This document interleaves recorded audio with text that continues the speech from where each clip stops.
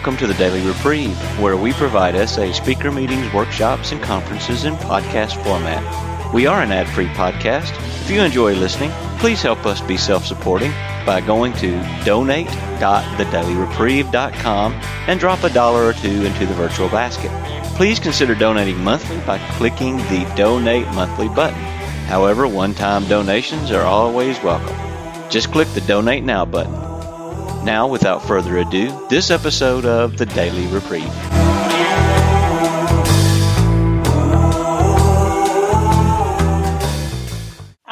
Let's do the step 3 prayer. We can do call response if folks aren't familiar. It's at page 63 in the Big Book of Alcoholics Anonymous. God, I offer myself to thee to build with me and to do with me as thou wilt. Relieve me of the bondage of self, that I may better do thy will. Take away my difficulties, that victory over them may bear witness to those I would help of thy power, thy love, and thy way of life. May I do thy will always. Well, thanks, Daniel, for inviting me.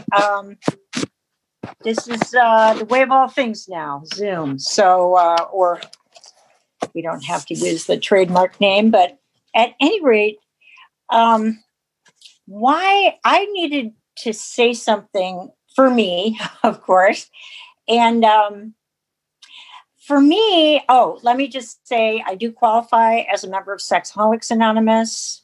By the grace of God and the fellowship of SA, I haven't had to act out on lust since 2/7 of 1983, for which I'm never sufficiently grateful. And when I came to SA, I was miserably single. I would never have ever come here if I thought there was one more door, one more boyfriend, one more relationship that would have kept me from dealing with who I was and what my life had become. It says in the Big Book, he is a real Dr. Jekyll and Mr. Hyde. And I was becoming Dr. Jekyll at work. I was doing things that I easily would have been fired for. I felt like a junkie, and I needed to have a needle in my veins with another human several times a week. And the pursuit of lust became all-consuming. Somehow I was able to hold down a job marginally. What also helped me in my sobriety, or I wasn't actually sober at that time, I was qualifying for SA. I believe it was June of 1981, Roy sent a letter to Dear Abby, the advice columnist in the U.S., and he described himself as a guy who used prostitutes, masturbated compulsively, tried everything he could think of, and he had found a 12-step fellowship he called Sexaholics Anonymous, and he signed it Set Free in LA. And it still gives me the shivers. It was so powerful. And I thought, well, I'm not married. I'm not using prostitution. You know what I mean? Like, we're always looking for the differences, not the similarities. But after about 3 months, I actually didn't do it myself, but I had a friend ask Box 300 to send some literature. And I have every letter that Roy K. ever sent me. And anyway, he sent me a couple of names, which for me didn't pan out, but then I didn't really want to be sober. As I said, I had one more bottle, one more relationship. And, I think this guy got better, and he realized, bye toots.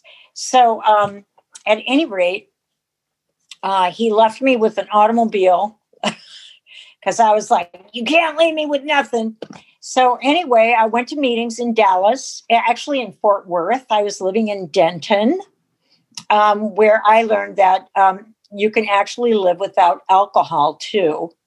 And some people feel like, well, when I was drinking, I did this.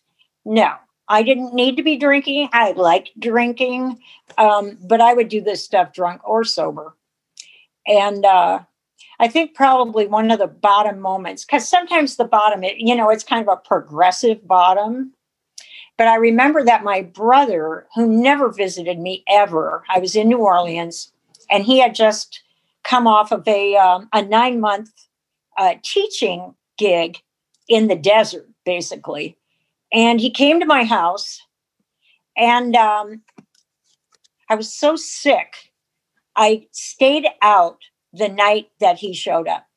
Not because I didn't like my brother, but because I had to get a fix. And I don't know if I know that I think my brother came home and told my family, wow, Kathy's really weird or something. He didn't say what it was, but yeah, I just, in other words, I was doing things against my best interest, against my own will. And that's kind of the moment, not because, boy, you're sure sick, or, you could lose your job, or you could get venereal disease, or, back in the day it was venereal disease. Of course, now it's much worse.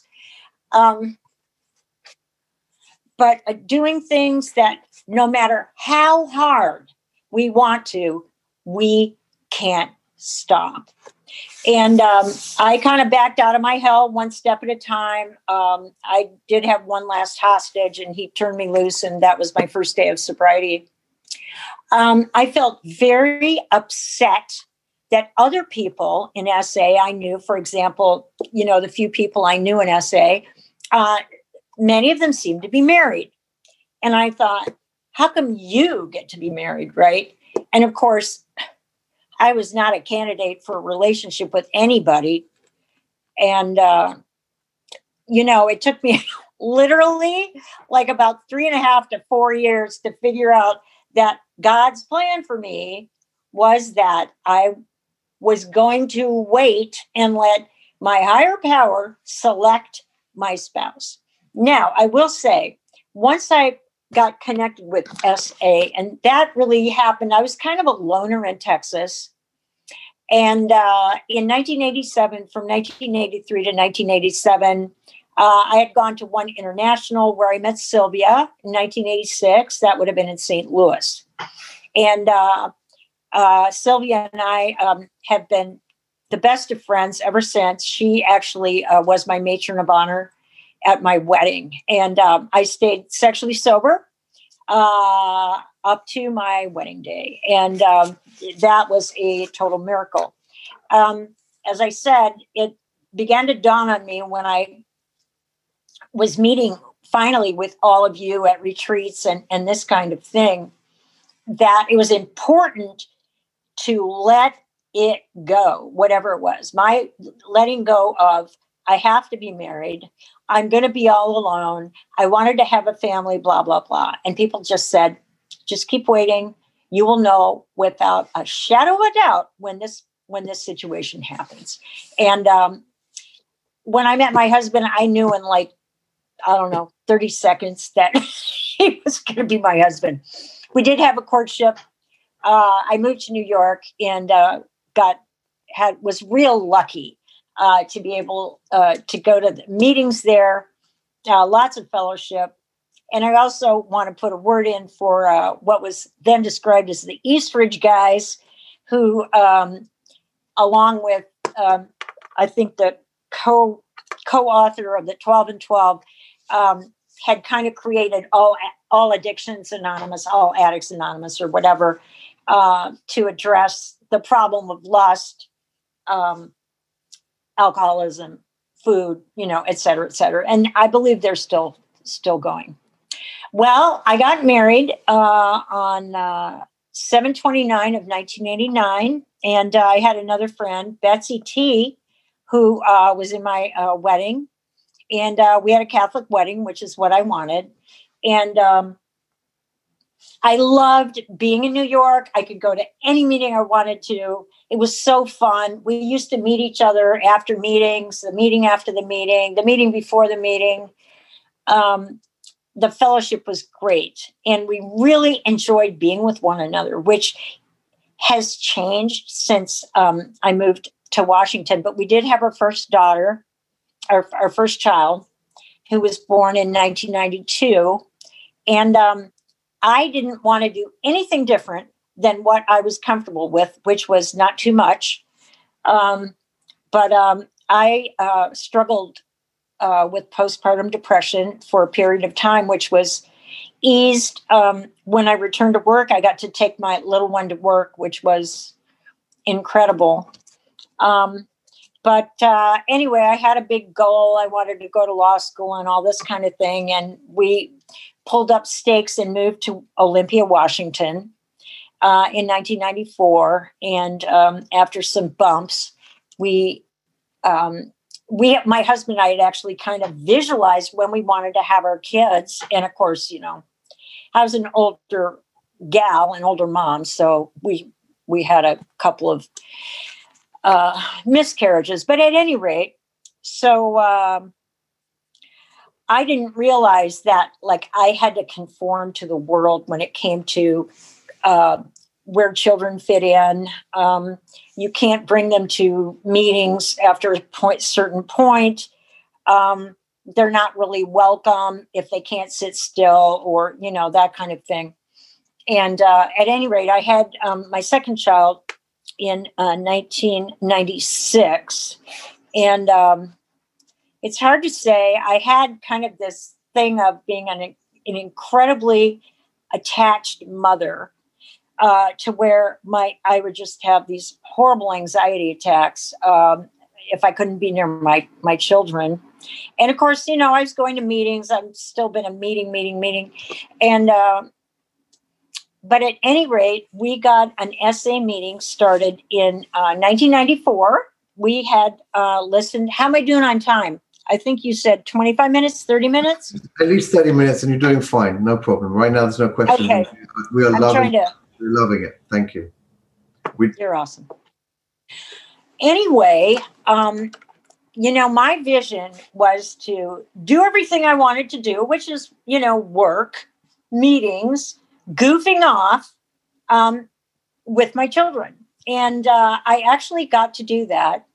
When we got together, we had gone to, a bunch of us met in at the spring retreat in Estacada, Oregon, which just about burned to the ground 3 or 4 months ago. But at any rate, Roy was speaking.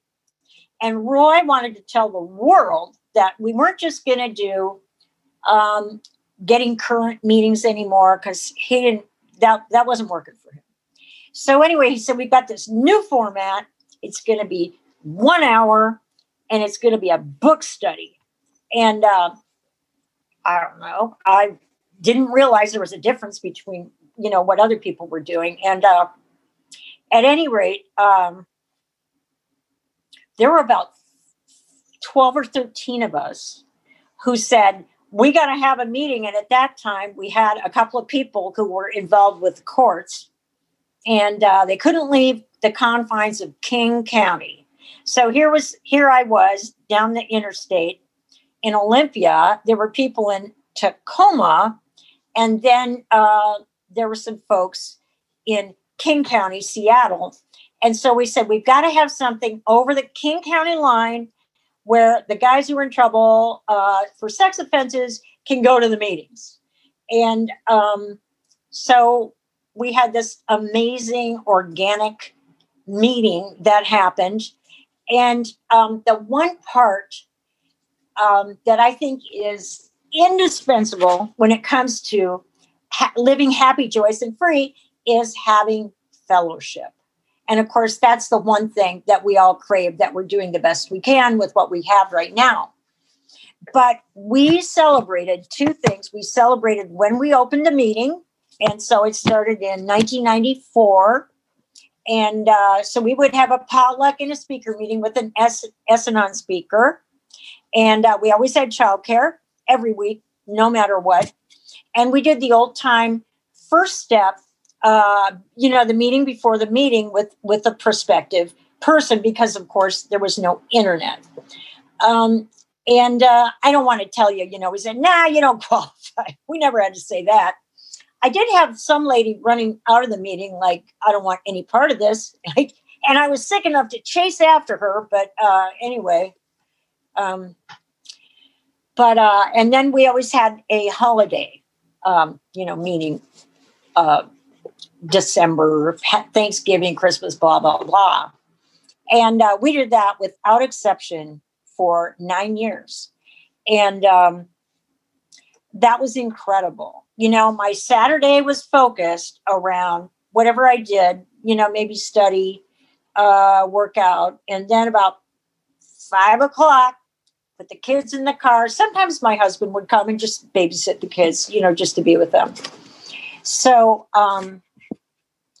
probably if I wouldn't have been so compulsive about insisting that my kids, be with me, I might not have been that attentive to SA and the family. But yeah, and I things changed for us.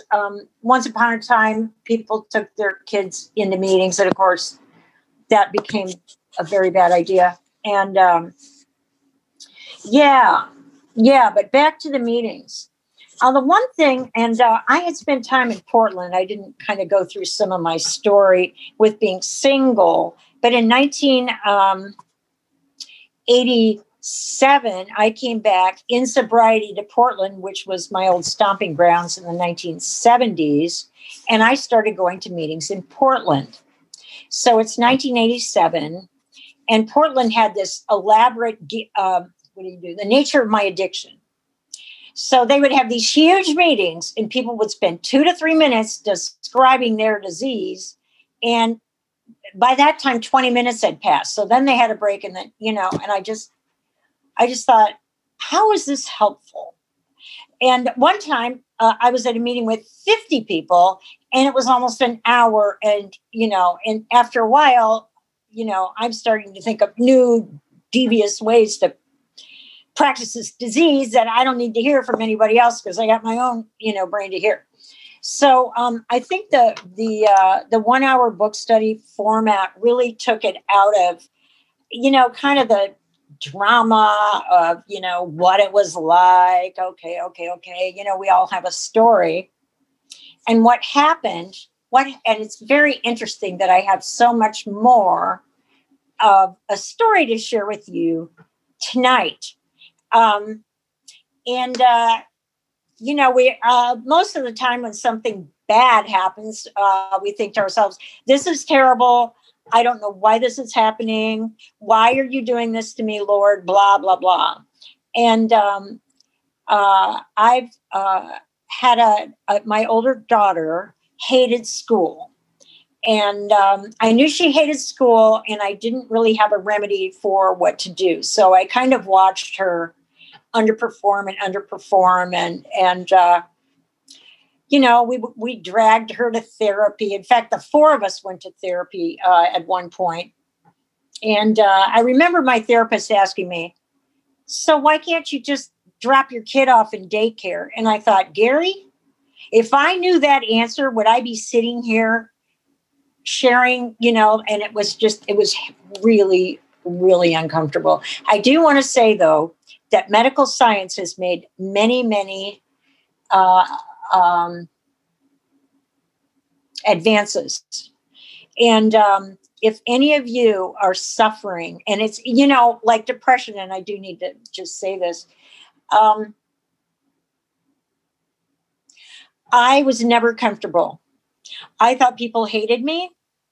And one time, I remember, just to give you a snapshot, I was at an SA convention in 1997, and I had my new baby, who was like 6 months old. Anyway, they put me on the 19th floor, and all I could think about was trying to prevent myself from figuring out a way to open the window so I could throw my child out the window. So those were the kinds of invasive thoughts that I had that tortured me. And anyway, I was finally able, through an SA sponsor who did this for a living. She said, you need to get help. Go get help. Get on medication. Do something. And of course, I was making colossal mistakes. Professionally, I had, I was an attorney. I was getting fired for jobs and just shooting stuff out of my mouth and this kind of thing. And but that has improved a lot. But I'm going to fast forward now to say 2010. My daughter did not finish high school, and again, we're dragging her to the therapist, and I don't know what's the matter. And we tried this thing and we tried that thing, and nothing seems to work. And anyway, at some point, she in about 2015, I think she had some kind of car accident and was prescribed a powerful prescription narcotic. And I'm sure you all know what's happened next. But so we've been on that merry-go-round for a number of years. But here's where the family afterward. And again, I think, why does this happen to me? And then the other kid was getting in trouble too. And I want to say that actually the system helped me as a parent because I couldn't control what my children were doing and how they were doing it. But in the fullness of time, there was a point in time where I really thought that the best solution to my problem was to split from my husband. And many of you know, Dan, if you've been, we've been married, was 31 years this year. And we were tearing each other up over what to do about this kid. And I just thought, people lose marriages all the time about things like this. And so, because I'm a 12-stepper, I'm not quite sure how I got tapped on the shoulder, but we went to a support group, a 12-step group for families and often parents of people who are addicted, chemically dependent.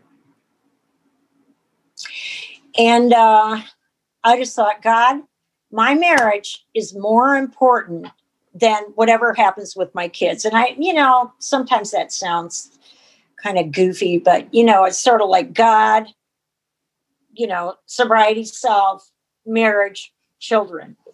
And I didn't really expect too much. We would kind of go from pillar to post and, I don't know, my daughter would get locked up for a weekend and, and he'd give her money. But I have to tell you, the things I did were so sick. Like, here, let me buy your heroin for you. That's how sick it got. And I just thought, this is not how I want to live. So anyway, lo and behold, if I work the traditions in the marriage, in the family, it turns out that my higher power, our higher power in the family, has found a way for us to reunite as a family. And, I want to do a drug test every other minute, but I don't do it. But I see my daughter doing things poco a poco, just a little bit at a time, new behaviors that I would never have noticed prior to this because I would have been so much in my fear. Is there something you want me to know? No?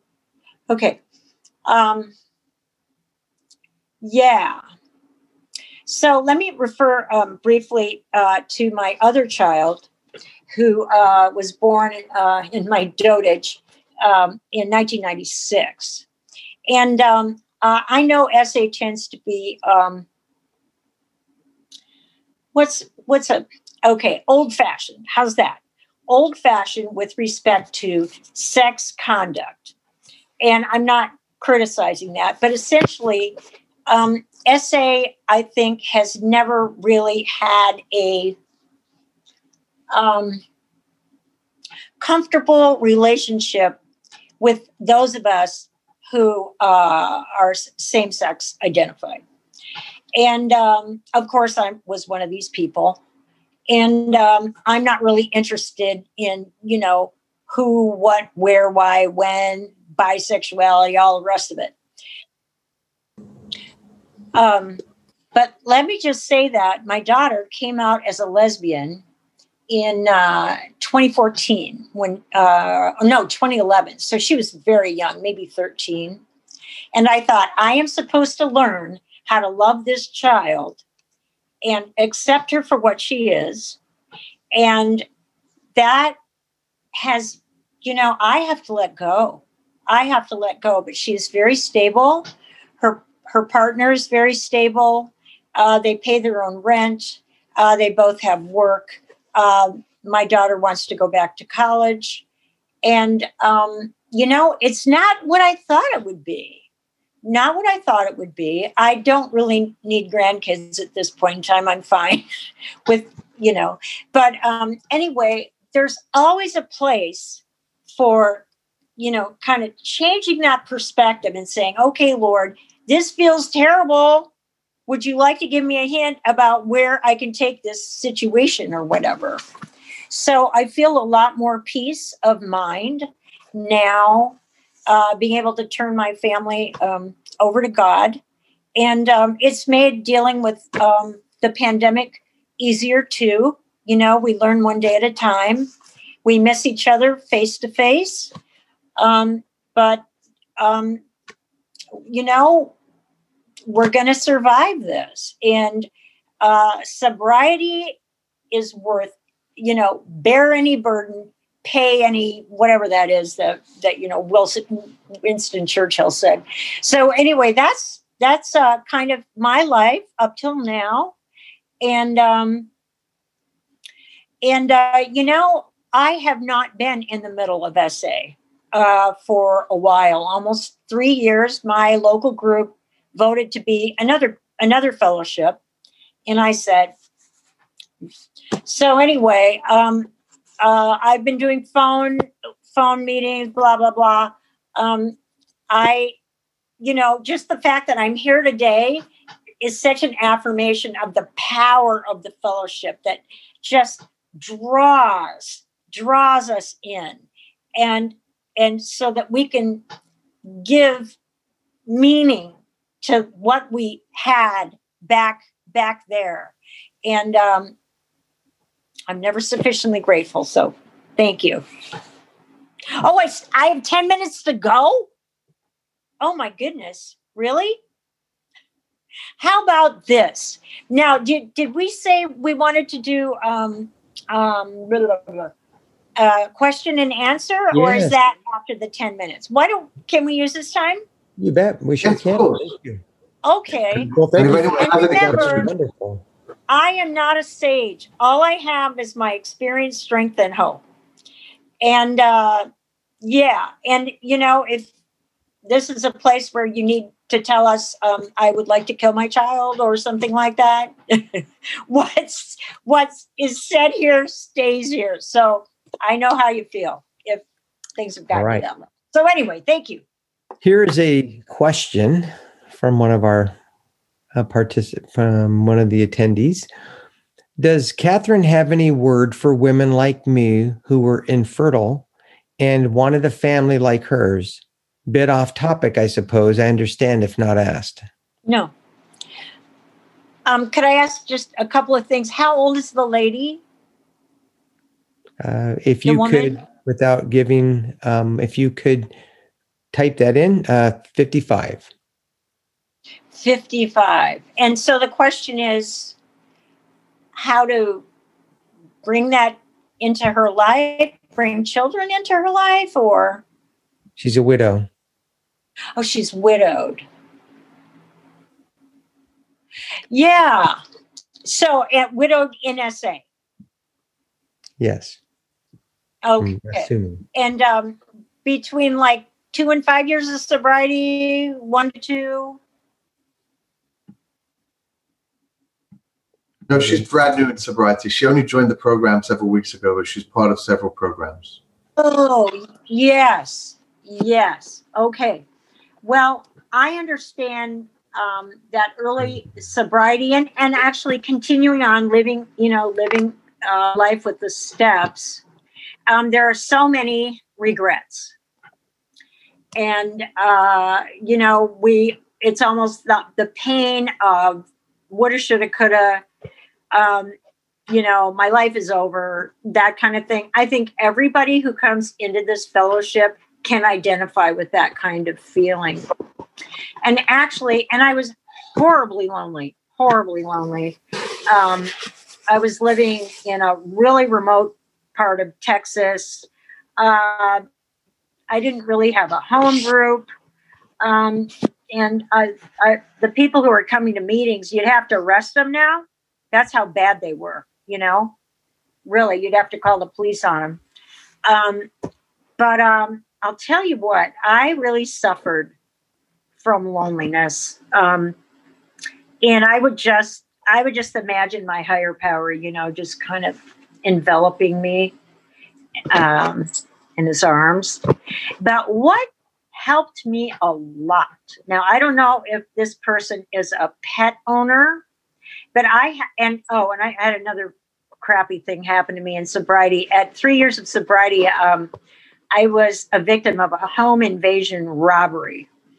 And fortunately, I wasn't raped, but I was hit pretty hard on the head. And I had a PTSD and all this kind of stuff. And it eventually got me back to Washington, where my family was. But at any rate, these friends of mine who weren't in the program said, Katherine, you need a dog. I said, oh, I don't know. Can I take care of a dog? But even though I wasn't that great of a dog owner, that dog, I would just hold her and just cry my eyes out. And, eventually I'd be out of tears. And, I had a hard time being in, experiencing other people. And I don't know if that's because of great mental and emotional disorders or just being really thick-headed or what. So I was really struggling with like emotional intelligence or whatever that was. I remember I decided just to pick up and leave after 2 years of this job that I'd had. And I told my mother, Mom, I'm going to get rid of Chula. She said, Katherine, you can't do that. She's in your family. So I said, okay, Mom, and we packed up the pup and I had her for about 7 more years after that. And but that I felt like that dog made such a difference. And in terms of like children, or couldn't have the children, I feel like this. I would have been willing, and I told my higher power, I don't care if I don't have a husband or children, if that's what you want for me. But that's not what I want for me. So I'm just letting you know. I talked to my higher power like that. But also to pray, to be of service. And people do, single people do have adoptions and that kind of thing. But the one person I did not want to take care of was myself. So that's probably a pretty tall order for at least the first 2 years of sobriety. So let us love you. God has a plan. Your higher power has a plan. And Jess Lair used to say, some of you know Jess, he was in the class in 1983. And he would say, if you want to make God laugh, tell him your plans. So I always love that. But I wish you the best, and I hope you can drop in on the Zoom. Let's see, 5:30 Pacific, 8:30 Eastern women's meeting, and it's great. So thank you. Thank you so much. Her last two things was, yes, she doesn't have pets, so thank you for that. But she does say how to cope with grief of no kids, and she's 22 days sober. Keep grieving. Yeah, I don't mean to make light, but yeah, just, God wants us. And then Roy used to say this, and it sounded kind of, I don't know, old school, kind of hard shell religious, but the higher power has an absolute, all knowing, at least for me, sense of why we are here, what is the meaning of this. And so if I just want to sit and cry about how did this happen? Why did I lose my spouse? Why don't, I want a husband, that's all I thought about for like 2 years. I want a husband. Where's my husband? Blah, blah, blah, blah. And, I actually had a woman who sponsored me in a different fellowship. And she'd say, Katherine, don't worry. Don't worry. And I would pray. Now, I got dumped, which was a good thing. But I would pray for the person who dumped me. So I would stop obsessing. And, it took 18 months. But one day I realized I hadn't thought about that guy the whole day. And it was a revelation to me. And I think one of the great things about being in early sobriety, it's like getting thrown into a pond of cold water, right? Just everything is so intense. Enjoy it. Enjoy these feelings that maybe we've been pushing down or whatever. Share it. Call people. We do have too. Give yourself time. Time takes time. Yeah. So on the topic of recovery with the family and conflict with the spouse over the kids, one of the biggest challenges in my recovery has been navigating parenting with my wife, or more appropriately, dealing with my wife's anger towards our kids. I freeze up, get traumatized, childhood stuff, and get angry back at her. Any ESH, which is experience, strength, and hope? Thank you. Wow. Yeah. Thank you for the question. That doesn't sound like something, that sounds like that's going to take more than experience, strength, and hope. And I don't, the anger is depression, right? And I don't know how many children, are involved, but 2 children I just felt drowning in confusion, being upset, being anxious, and of course, it wasn't always that way, but I never had peace of mind, never. And, but if the spouse is acting in a way that it sounds like it makes the person, in the room really afraid, and I'm sure it frightens the children. And in this kind of thing, it may be that, how do I say this?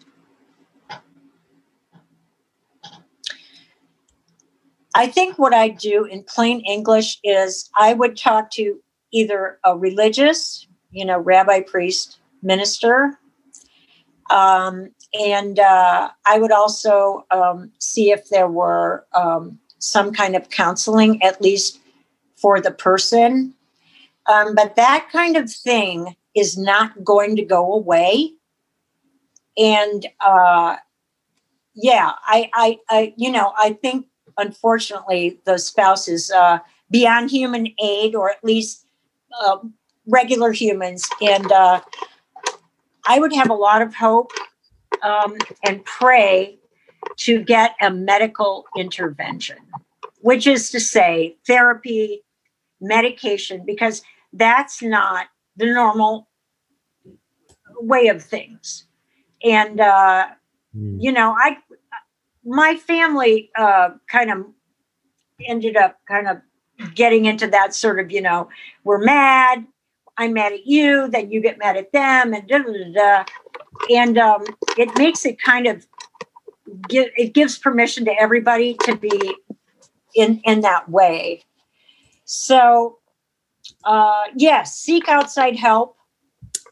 And if the children need to be protected, then that's something maybe only you, our brother sexaholic, can do. So I would get my support group around me, sponsor, a religious, other people, wise people. They don't have to be in the fellowship at all. And because this lady is yelling because she's not being heard, if that makes any sense. So I will pray for you. That sounds very, very tough, but do not give up hope. And remember that sort of thing lasts a lifetime with the kids. So, hopefully you can act accordingly. All right. Can you offer some ways you work the steps on issues with spouse and children in the home? Okay. 4 steps. Resentment list. And there's the same resentments all the time. Making sure that, I can kind of air them. And I don't know if folks are cracking open the big book of Alcoholics Anonymous. But there's actually, on page 64, it has the format. You say your third step on page 63. And 64 is the one. I'm angry at Mrs. Jones, the cause. My wife talks to her. She says bad things behind my back. Makes me feel, how does it affect me? Sex matters, ambitions, resentments, pride, fear, all that kind of thing.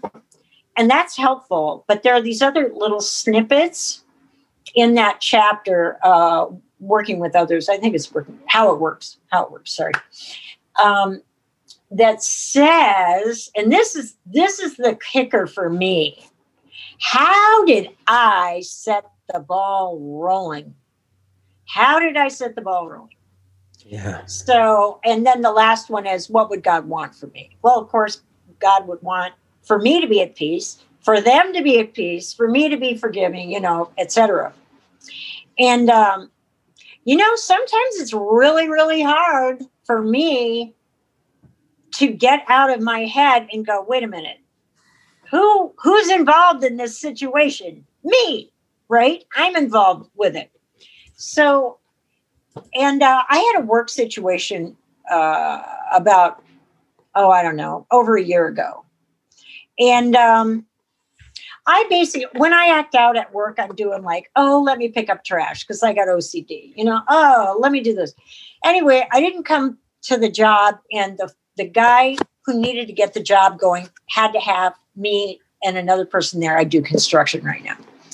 Anyway, this ended up morphing into a really big conflict, and I was basically, canceled by these people. And I thought, you aren't fair. You're doing this. But then I thought, like, literally a year later, how did I set the ball rolling? I set the ball rolling by going and wandering around away from the work area and making this guy worry that he couldn't get the job because the flagger had left and he wouldn't have an, and this guy said, please don't do this again. So I had kind of forgotten that. And so I thought, well, they really had had enough of me. So when I figured that out, that gave me the opportunity to understand, people aren't doing things in a vacuum. So, and don't be so hard on ourselves, really. I mean, family life is work. It's work. Also, let me say that I've been under the tutelage of Al-Anon since about 1984. And I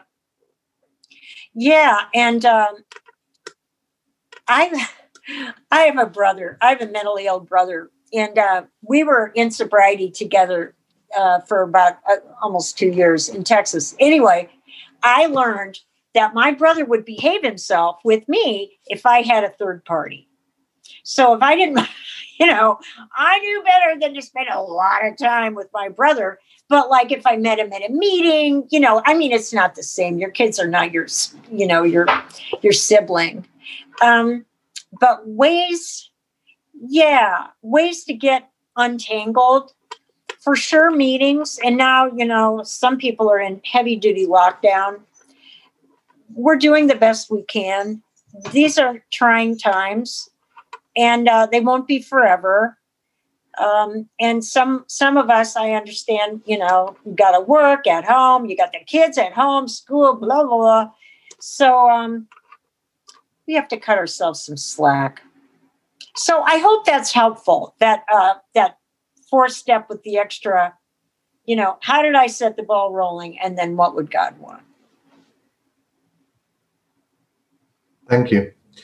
So a slightly longer question. I'm a 33-year-old man, sober in SA for nearly 4 years. My wife and I have an 18-month-old, and our second child is due in February. For the past 14 months, I've been a stay-at-home dad as my wife went back to school for a year, and we're now taking turns to take care of our son while the other works, 3 days a week each. Lockdown has made finding childcare difficult, and although I find taking care of him often quite difficult, I fear even more what might be the impact of putting him in childcare so young. How can I deal with these fears of early parenthood, for example, about feeling incompetent, struggling with emotional sobriety, not knowing what the right decision to make is, etc.? That's a great question. And kudos to you that you have hung in there up till now, and you have another one along the way, which, is the best. It's the best. But let me say, I actually have some experience, strength, and hope. And I felt like, who's going to take care of my kid the way I take care of them? And this kind of thing. And partly because we couldn't afford it. I didn't really do like preschool until, the last semester before my daughter entered kindergarten. So she hadn't really had organized learning experiences with her peers. And I want to tell you that terrifically handicapped my child. I insisted because I thought, we'll take her to the... I'm sorry? I'm sorry. Okay, anyway, I put my kid in all-day kindergarten, and she was absolutely miserable. And I realized, looking back, that if I had trusted, now that doesn't mean parking your kid there for 50 hours a week, because you're not. But I think it's really good. If it's good for the parent, it's good for the child. And, I had those days where I dropped them off, to go do a $5.50 job, and they'd be looking out the window. But it really is good for them. And I do think that I deprived my daughter of necessary socialization at about 3 to 4 years old. So just because my head is full of this thought doesn't mean it's helpful. And, I think staying home is the hardest thing with children. And I'm really glad that I had a sponsor who was able to say, you really seem depressed, Katherine. Let's try to move forward with that. So that might be also an angle to consider. Thanks.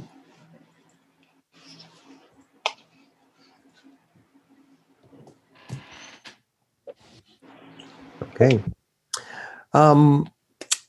Here is the next question. 7 kids, been to therapists over it, still feel overwhelmed by it. My one son was crying tonight, but I know I'm not rational about it.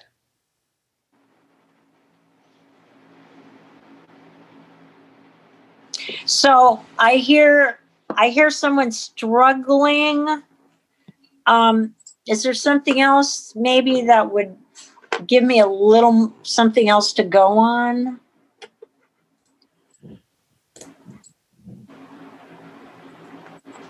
If you would like to add something to that.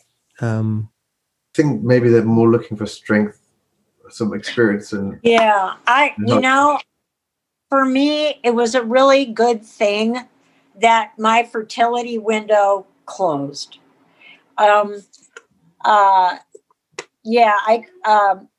My second child just, we can't do anything about our,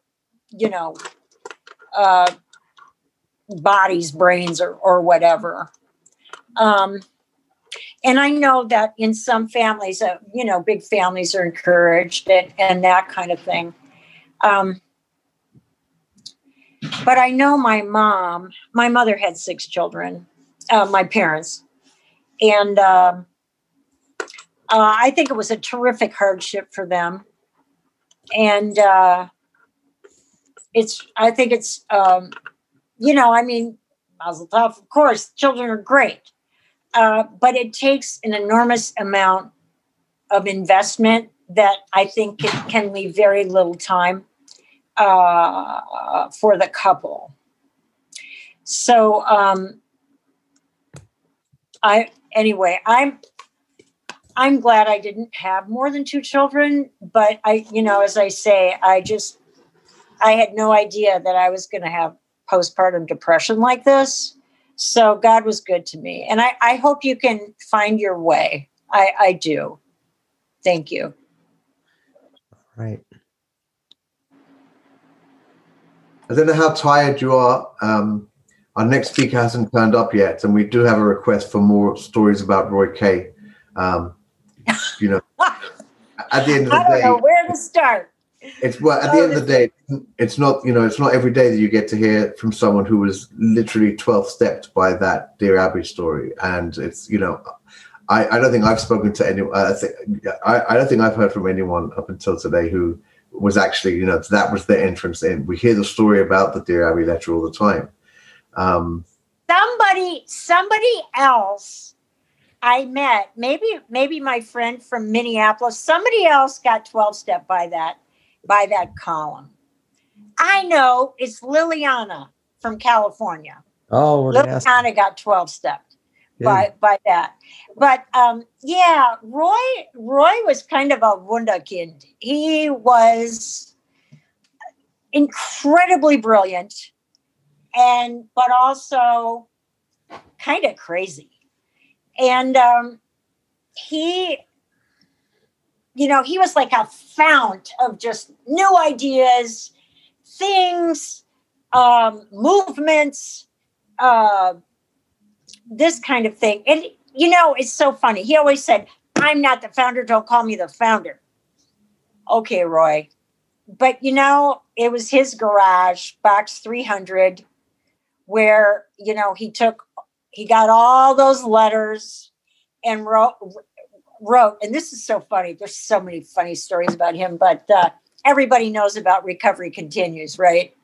And the story about recovery continues. And of course, Roy didn't want us to have the copyright for either Sexaholics Anonymous or Recovery Continues. Now, many of us thought, even as long as 20 years ago, that,